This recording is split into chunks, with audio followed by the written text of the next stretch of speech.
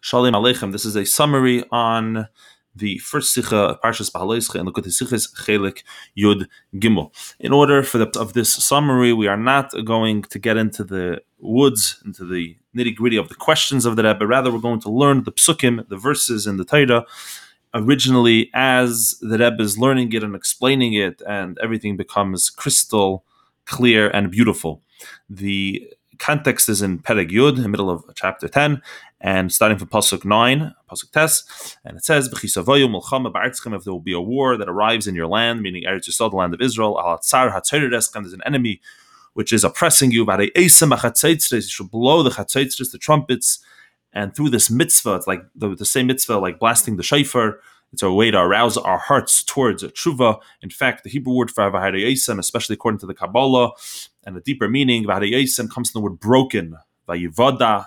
It's a common word throughout Tanakh. It means to be shattered, to be broken. We're supposed to break ourselves through the blowing of the shofar. But in any event, it says that this is a form of tshuva, of course, but it says, you should blast the trumpets, and through doing this, you will be remembered, before the Lord your God, before Hashem, and Hashem will indeed come through for you, and He will save you from your enemies. Continues the next pasuk in pasuk Yud, in the day of your joy, and the day of your and on your holidays, and on the Rosh Chodesh, you shall blast the shofar, the trumpets, on the burnt offering, your burnt offerings, and on your peace offerings. Shall be for you a remembrance before your God. I am Hashem, your God. Now, what exactly? It seems to be another mitzvah where we blow the trumpets. However, what does it mean? Yom Simchas, on the day of your rejoicing, and it doesn't say when are those days of rejoicing. What days are we referring to? And we can't mean that every personal joy that a person experiences, they go up to the temple and they bring a sacrifice. For example, we know about the Thanksgiving offering that an individual brings when they're saved from a crisis, from a problem. It can be so in the days of your joy. Who knows? When you get married, all kinds of joys.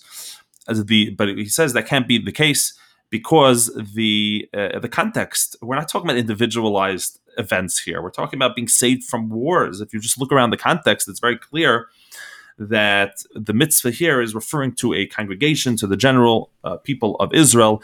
And indeed, the Rebbe learns, and the Rebbe says that this is so simple, that this is so clear to Rashi, that it says with a vav hamoisiv, it says and. It's continuing the same concept. It's continuing the same theme. It says you go to war.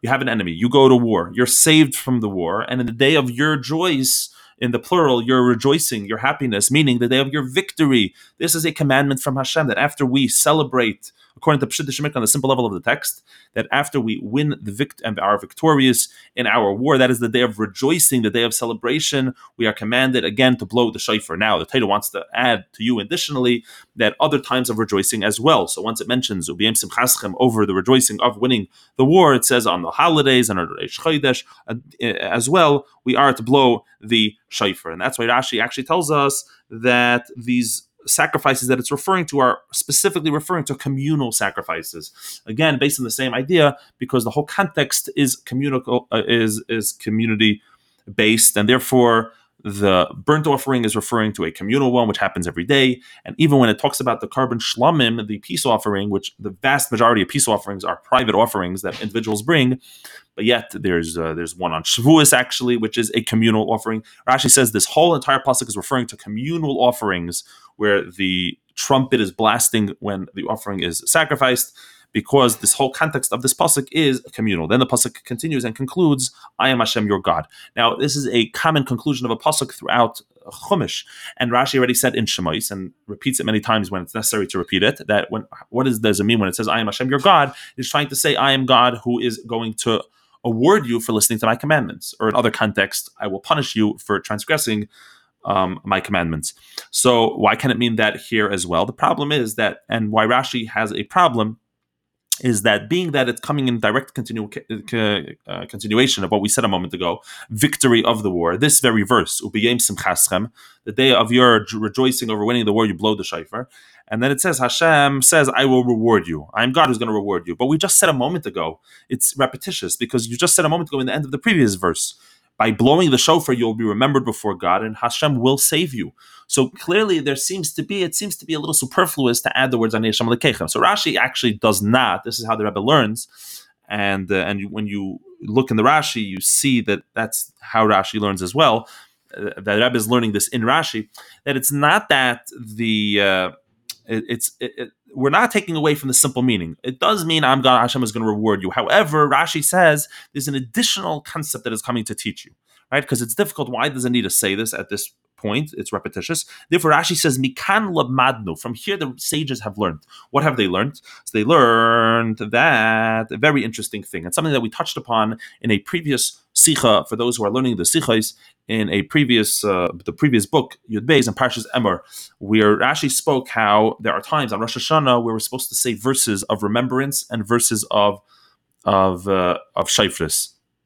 That means verses of Hashem remembering, recalling us, and verses of shofar, about blasting the shofar, about blowing the shofar. And over here, Rashi adds that there's a third set of verses that we are supposed to recite and bring to mind on the special days, specifically on Rosh Hashanah, which is Malchus, verses which recall Hashem's kingship over the world. And Rashi says that that's what this is meant to say.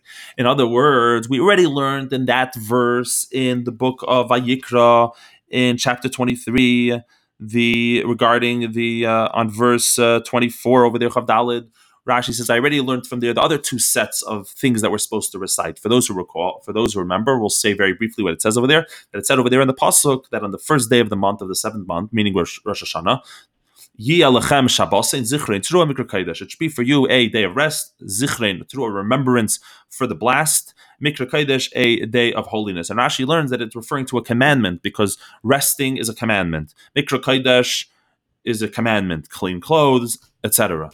What is zichrein to? A remembrance of the blast. What exactly is it referring to? Now, to tell you that you should remember the merit of blowing the shofar in a way, in other words, blow the shofar by remembering the schus that you'll have of blowing the shofar, Rashi says that's unacceptable over there. This is how the Rebbe learned over there in that talk, in that sicha that many of you have spent a long time learning at that time.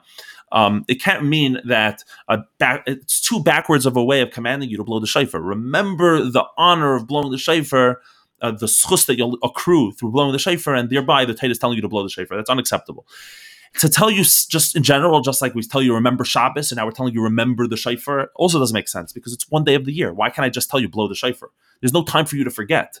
I don't need to tell you remember the shofar. Just command me to blow the shofar. So Rashi over there says that what it means is it's commanding you to read things which objectively would make you remember the shofar. In other words, any day of the year, if you read these verses, they'd remind you of the shofar. So in other words, the Torah is telling you that what it wants you to do, it wants you on Rosh Hashanah to read verses which are reminders of the shofar. In other words, psukei shofars. Now, if so, the Rebbe said over there, why don't you say, it should have explicitly commanded us, say verses of the shofar. Why say it in such a way, remembrance of the shofars? Because essentially, really, we don't need to be reminded to blow the shofar, like we said a moment ago. So the Rebbe said it's coming to add, Rebbe explained in Rashi over there that Rashi is saying that it's coming to add that you have to also say remember the verses of remembrance. Hashem remembers us, because the remembrance of the shofar, because the shofar reminds of the Akedah, the binding of Yitzchak, and therefore it's a remembrance before God, and therefore Zichrein Teruah is coming to add that we should say verses of remembrance as well. So we learned those two sets of remembrance, Zichrein and Shofar. Where do we get the third one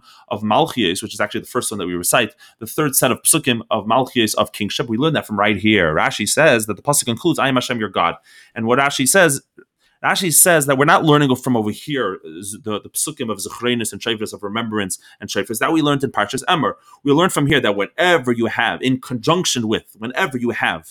Shofars and Zechrenis, in other words, Uskat and B'chatzoisris, the pasuk over here says you should blow the Chatzoisris, that's Shofars. And V'hayu lechem the Zikaron should be for your remembrance, that's Zechrenis. Whenever you have those two in conjunction with each other, you should also remember the kingship of God. Ani Hashem Elokeichem, I am Hashem, your God. It's nice to mention that actually when we actually recite the verses in honor of these three things, this verse is actually recited as one of the psukim that we mentioned in this set of verses of Shofars. This is how the Rebbe learns Pshat in this Rashi explaining what is going on and what is Rashi trying to say. Now, what does it mean according to a deeper Hasidic understanding, the spiritual meaning for all of this? And what it's saying is something very powerful, that when you go out to war, meaning when your Yetzer Hara, when your evil inclination is overcoming you and you're in a very difficult place in your life, then the way to deal with it, sometimes a tactic that the Torah over here is essentially telling you, is to break your own heart. In other words, that a person is supposed to plead before God to have mercy on his soul and to have compassion on him and to save him. Sometimes there's a person in a situation where they feel overwhelmed and they're not going to be able to overcome their Yetzer Hara. And this is the answer, that you beg Hashem for mercy and you subdue yourself and before God in a way that you give yourself over to him to a degree, or entirely, and through that, that's how you overcome the Yetzer Hara. That's what it means, that you blow the shofar. V'hariyasa means to break, like we mentioned before. So you break yourself before Hashem. Now the question is, what happens after you win the war? You're in a good place. You're in a positive place. Maybe you're not supposed to be in such a state of obliterating your ego and so on. Now you enjoy serving Hashem. Now you're in a positive place. And you don't need to go beyond your reason. You don't need to break yourself, have bittul and achna, a certain level of subduing oneself before Hashem. So that's what the pasuk's teaching you. The day of your joy, you should also blow the shofar. You should also do this same thing of putting oneself down before God. And that's why it also mentions the burnt offering before the peace offering, because first one has to completely sacrifice themselves completely to Hashem, give yourself over, and then one could begin to engage in a more normal way of eating and enjoying, which is more of the peace offering. And this is a pasuk that was very meaningful to the Rebbe, actually in Tafshin Mem in 1979, by Kesher Bracha on the Amitzi Rosh Hashanah. The Rebbe told the Chazan Moshe Talshevsky if he can make a niggin.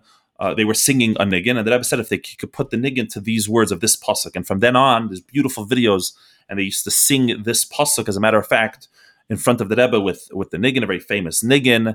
I'll just mention 3 seconds of it. Uviyim simchaschem uvimayadechem uvirashechem uskatem bachatzoitzrois. So and that was very important to the Rebbe and very meaningful. And you see over here the Rebbe has this sikha and the other sikha that we were touching upon, which they were both taken for the same farbrengen, to be quite frank.